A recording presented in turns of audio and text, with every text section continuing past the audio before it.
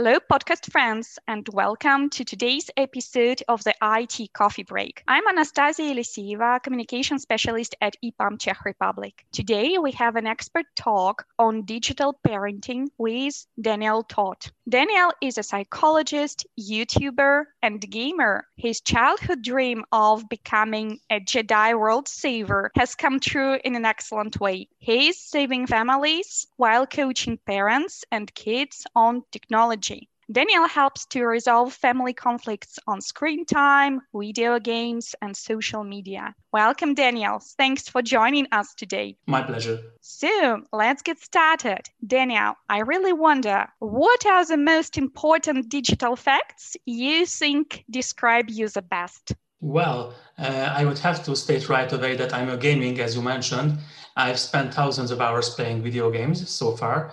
I've written hundreds of articles about the subject. I like my phone to be non-smart because I find it's more easy to have a balanced online-offline life this way. I have over 1 million views on my YouTube channel, and it's not a digital fact, but I'm also a father of two. That sounds impressive. Let's jump to digital parenting. What is the most frequently asked question you get on digital parenting in your practice, and how do you answer it? The most common question is usually a tiny bit lazy one, because most parents and teachers would like to get one simple trick that can solve all their problems. And that is the one thing that I usually cannot provide.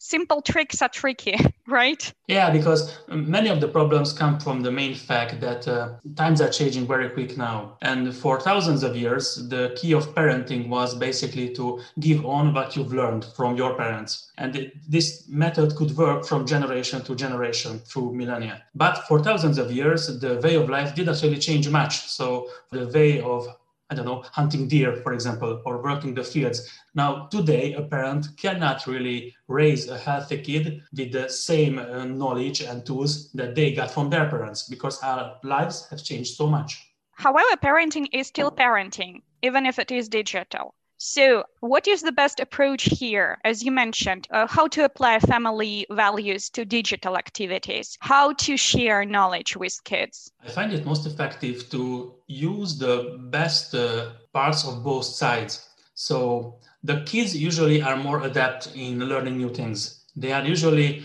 faster to learn about the latest hypes. They can teach their parents how certain video games or applications work. And the parents are the ones who can provide, as you said, the values, all the things that they learned, they brought from, let's say, the last century, because I think we are both from the last century.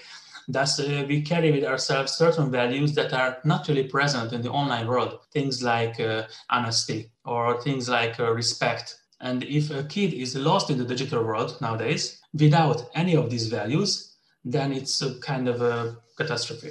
And now jumps to the question when, how, and what kind of technology is appropriate for kids? It's about the second most common question. At what age can I give smartphone to my kids? And my answer is usually another question, because I find it false to think in numbers about these questions. Because if I would ask the question, at what age would you be willing to give your car keys to your children? There is no age when the kid is automatically ready to drive a car. They need to obtain a driver's license. They need to pass the test. So we should apply the same principle here. A kid should only be allowed to have their own smartphone, for example, once they are ready for it, once they have been prepared for it by their parents or their teachers, etc. And how do I know when the kid is prepared? Digital parenting in itself starts basically the moment a child is born today. So most parents think that digital parenting starts with school, for example, along with the technological education, but it's false, because digital education starts the moment the kid sees us using our phone, for example. More often than not, digital parenting in a wrong way starts during diaper change, when parents use the smartphones for pacifying the kid, or when they are traveling, or when they are trying to feed the child. So there are more and more situations when parents realize that it's a sort of practical way to calm, to pacify the kids with a smart device, regardless of the actual device. And it works on a short term, but on the long run, it really does not help the kids to develop in a healthy way. The first 2 years it's actually recommended to keep the digital time to 0. It's the recommendation of the World Health Organization, actually. But after a certain point, you cannot keep the kids away from technology indefinitely, because unless you move to an island or something like that, you cannot prevent kids from getting in touch with technology. It's unavoidable. So after a certain point, we have to start to prepare them for it. And at this point, I like to refer to the tribes who still lives in nature. There, a kid is kind of declared an adult by the age of 12 or 13, but only after they passed the necessary tests, which is, for example, for them to survive in the jungle for a week. They are prepared for it in advance. They learn what food they can eat and what is poisonous for them. They learn to spot predators from a mile away. They learn how to avoid dangerous situations and what to do when they are hurt. And this is about the same preparation that a child needs to get today as we prepare for them for the digital jungle. Because it's also full of things, and some are good, some are bad, some are nurturing, some are toxic for them. There are actual predators online, criminals and such. So once I get to the point that I give a device to the kid, no matter whether it's a laptop or a smartphone, whatever, where they are gonna travel in the digital jungle alone, by that point, they must get all the preparations so they can actually manage and survive in the jungle. Do you have some kind of scientific research about this intersection between emotional well-being and digital technologies? Mm-hmm. How do they influence kids? The most harmful effects on the development can be tracked in the first 2 years, as I mentioned, because if benign parents, without knowing what they're actually doing, give their devices to the kids, so they are calm and they are having fun playing with it, or just watching the screen, unknowingly derail the children's development. So the nervous system is very good at learning, especially in the early age. Kids learn from everything. They learn through all their sensors. Their whole existence is about soaking information about the world. And if in these early years they spend hours daily with screens, then unfortunately the nervous system is going to adapt to this kind of existence, which will result in, for example, less development in patience, less development in self-regulation, ADHD, attention deficit disorders. The symptoms of it easily appear in an early age if the kids are spending too much time with digital screen. Behavioral control problems are often attached to this kind of activities. Actually, symptoms of autism are often connecting to this kind of activities because, simply put, the kids' nervous system are conditioned to behave like when they are in front of a screen. And when we are using a screen, it's a very different way of existing when we are living in this three-dimensional world offline. So it can cause many problems in these early ages. And after, I don't know, the age of 3 or 4, these are slimming down. So if a kid can be sort of prevented of diving into the deep end of the digital jungle for the first 2 years, we've already accomplished a great thing. After a while, let's say when the kid reaches school age, video games, for example, can start to help actually develop many cognitive skills. So they can actually improve their development if, once again, it's within the healthy parameters. So in May 2019, the World Health Organization officially recognized gaming disorder as mental health condition. My question here is, do children really get addicted to screen time and gaming? I find it that these things are so new for us that even the adults often get addicted to video games or series or social media or whatever. And mind you, adults who had their time to develop their nervous system, their personality, their problem-solving skill set, their way of communication, their social life, all before they met this kind of digital devices and entertaining stuff. Kids, however, who are born in the last few years did not have that chance. So they sort of evolving alongside the digital technology. So they have nothing to fall back to, nothing to rely on. They need help from us, from the adults, the parents, the teachers, the relatives, the friends, a lot more than we did because they have no foundation to rely on. Yes, it's easy for kids to get sort of addicted to video games if they are allowed to do so. So boundaries are really, really important. As I see it in my practice, most of the problems arise when parents do not follow their kids' screen time or what they are doing online. So when a kid is abandoned in the jungle without preparation, that's a disaster waiting to happen. And sometimes the only thing that happens that the parent gets the notification that last month your kid spent, I don't know, thousands of dollars on skins and loot boxes and stuff that you can buy in video games, and they do not understand how could this happen. But there are many forms of problems that can appear in that kind of situation, and turning into a form of addiction is one of them. It only happens if the kid is abandoned in the jungle. If there are regulated screen time, for example, so the kid can only play, 2 hours a day, then it will not happen. But if there are no boundaries, then it's an easy option. What are the ways to set these appropriate boundaries for different age groups? Yeah, that's a tricky one because the healthy screen time or digital time should be attributed to the actual age and the personality of the child. The most important thing to keep throughout all life, every age, is the balance between the digital and the offline life. It's very important for a child to eat properly. The daily meals are very important. They cannot be skipped. Healthy amount of sleep time must be preserved in all situations, because it's very, very important for their development, for their health, for their balance. It's very important for them to get enough exercise, to walk, to run, to jump. Most of this can happen simply during playtime if it's offline playtime. It's very, very important for them to establish and maintain relationships with peers, because that's how they develop their personality, their communication skills, and many other. If the balance is maintained with the homework taken care of and the necessary amount of sports activities has been also checked from the list, then the screen time can have its own due place in the daily routine.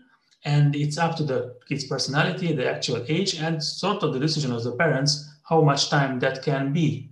Because as long as the video game, for example, is a recreational stuff for the child, you can see that he is enjoying it, and afterwards feeling better, sort of rejuvenated or rested, so better than before, then it's a healthy picture. But the moment that you see the fact that after the playing session, the kid is actually feeling worse than before because they get frustrated or they get kind of dull, like nearing a zombie state or something like that, they sort of lose their balance, then they were playing too much already. And it can happen in 1 hour or 4 hours. It's not exactly the actual amount of time, it's what the kid was playing with and how he interacts with the video game, because the personality, the motivation, how they enter the video game, what they do inside, how they interact with others, etc., they all influence the outcome, the effect of the video game on the kid. Basically, it's the balance between screen time and screen time. And here I just can't but ask, last year changed everything, and we are still in the stay-at-home mode, and we have everything online right now. Can you help parents somehow to stay sane between online education and working from home? One of the first principles that must be remembered as a parent is that first and foremost, you must take care of yourself in order to be able to help our kids to find it and maintain it. And if we cannot go out, then we must do some exercise indoors. If we cannot go anywhere, then we must read a good book that kind of takes us away from the place and time where we are. If we cannot find other activity, we cannot go outside, then we can play board games together, for example, or card games or whatever. There are always alternatives. We must look for them. That's most helpful for the parents. And what about the kids? My personal experience is about this whole digital education stuff two-sided, because I had seminars at my former university and also many lectures at schools, for example, during the last year or so. And On one hand, it's difficult, of course, because I cannot maintain eye contact with the audience. I cannot see their reactions. It's harder to actually engage them, interact with them. But on the other side, the technology is not always working as we'd like it to work. And I had many experiences in universities, for example, when I wanted to show a simple video and I could not because the internet system was not strong enough or some other technical hiccups happened. This way that we are all connected via our own devices. If I want to use an educational video or a game or whatever, I can do it because everyone is sort of prepared to work with these things. So in a technical level, things are easier now. On a psychological level, things are more difficult. And for students, I find that the most important thing that they are lacking is the structure, because the school system provided them with a clear structure. Like they had to go there in the morning, they had to stay inside the classroom. It gave them their days, their weeks a structure. And now I heard from many parents that kids are sort of turned into a summer holiday mode. And even though they have some kind of homework and they have some classes online, they do not feel like it's actually school time for them. And sometimes they play video games while they are in the classrooms, and they stay up late because they don't have to go to school in the morning. So the structure is something that the kids need.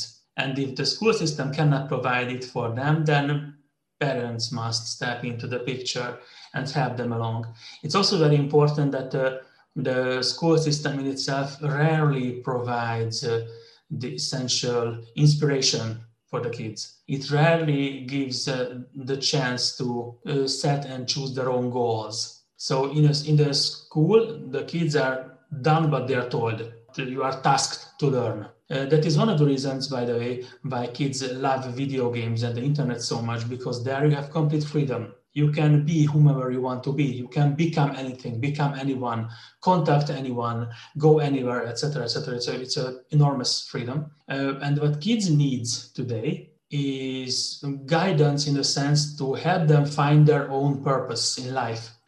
You mentioned already that the digital world brings new risks like this cyberbullying and so on. So it goes from the schoolyard into our homes and it continues there. Yes. So my question here is how to protect kids while we still want kids to be kids and to learn by making mistakes.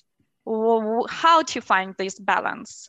There are two, let's say, security nets that parents can deploy. One, you must prepare the kid for this world. And in the preparation, there must be full honesty and transparency. Because once the kid is online, at any given day, he can run into a criminal that hunts online. He can run into all kinds of predators. So we cannot spare the kid by not telling him about these things. If the kid spends time online alone, there must be preparation. The other side is that you cannot protect your child from everything forever. So sooner or later, they're gonna run into a troll. Sooner or later, they're gonna run into a hacker. Sooner or later, they're gonna run into something unpleasant. And besides preparation, support is the second most important thing. So if the child is not alone, if it's clear that whatever problem they run into, they can turn to the parents, they can turn to the teachers, they can turn to the peers. So if they feel that they are supported, even if they run into something bad, then they are protected from a huge bulk of the problems. Because most often than not, it's not the actual event that is problematic. So let's say a criminal finds the child. It's not that event when they interacted. It's the shame, the fear, the ongoing problems that come from the situation when the child is alone with this situation. If there is a parent that they can turn to, then the problem will end in minutes. They will make the necessary steps, legal, technological, or otherwise. They can get over it. When the kid is stuck in the situation and being harassed, hassled, trolled, bullied, etc. for months, that's when the really ugly situations happen. And it's also a sad thing that in many situations, the cyber bullies, the tormentors, are not evil adults. More often than not, the tormentors are peers. maybe even from the same school or the same class, only as long as it's invisible for the adults, because the teachers do not see what's happening online under the table by texting, for example, or the parents do not follow what happens with their kids online, then the kids are alone, abandoned in the jungle, and they can be torn apart by their fellow mates. But if we talk about this daily at home, if we make it a part of our culture to talk about the online events, offline as well, in school, with parents, with teachers, everywhere, then these things quickly begin to change, to shift. As in the mythology, trolls only dwell in the dark. The sunlight freezes them. So most of the most vile trolls, who turns out to be, I don't know, 12-year-old kids, only mean and evil and trolling while they are invisible, as long as they are online. The moment that in the school they are sat down and talk about the things openly, who said what and how did it make you feel and why did you do it, etc., these things end quickly. We've discussed a lot of tough questions now. Still, I want to concentrate on the bright side as well, because one of the most frequent complaints is saying that technology is making people, kids, less smart. On the other hand, coding is the new Latin of digital times. Yes. That's why, for example, EPAM has a worldwide eKids learning program when kids can start coding from the early school age and get interested into what their moms and dads are doing. So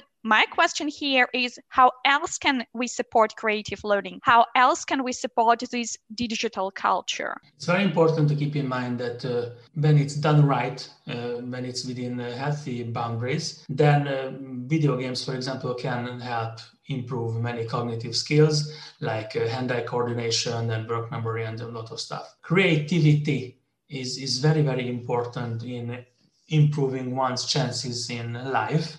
So if you want to raise a successful child, it's very, very important to teach them how to use their own creativity.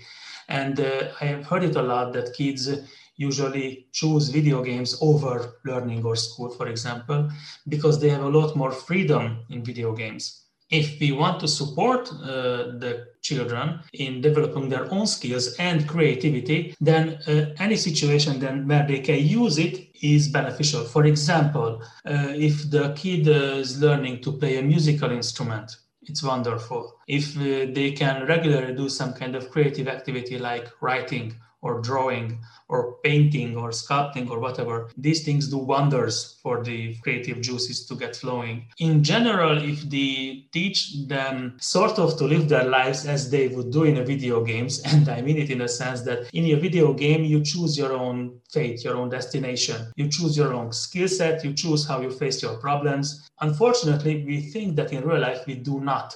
And that is a problem. If we can help children to learn that they can choose their goals in life, they can actually choose how they want to tackle problems in life, they can choose what skills they want to improve, like in video games, then they can find the joy, the enthusiasm, the determination that they easily experience in video games, also achievable in real life. Thank you for bringing up this point, Daniel. And is there anything else you want to share with our listeners? Maybe there is an easy tech tip for digital parenting. The easiest tip I can give to any parent or teacher listening is that they should make it part of their daily and weekly routine to improve their knowledge about these things. Because the most important problem is the gap between the generations, the lack of communications, and the kids are abandoned. And if we make an effort to follow them, to understand the video games, the social media, the habits of our actual children,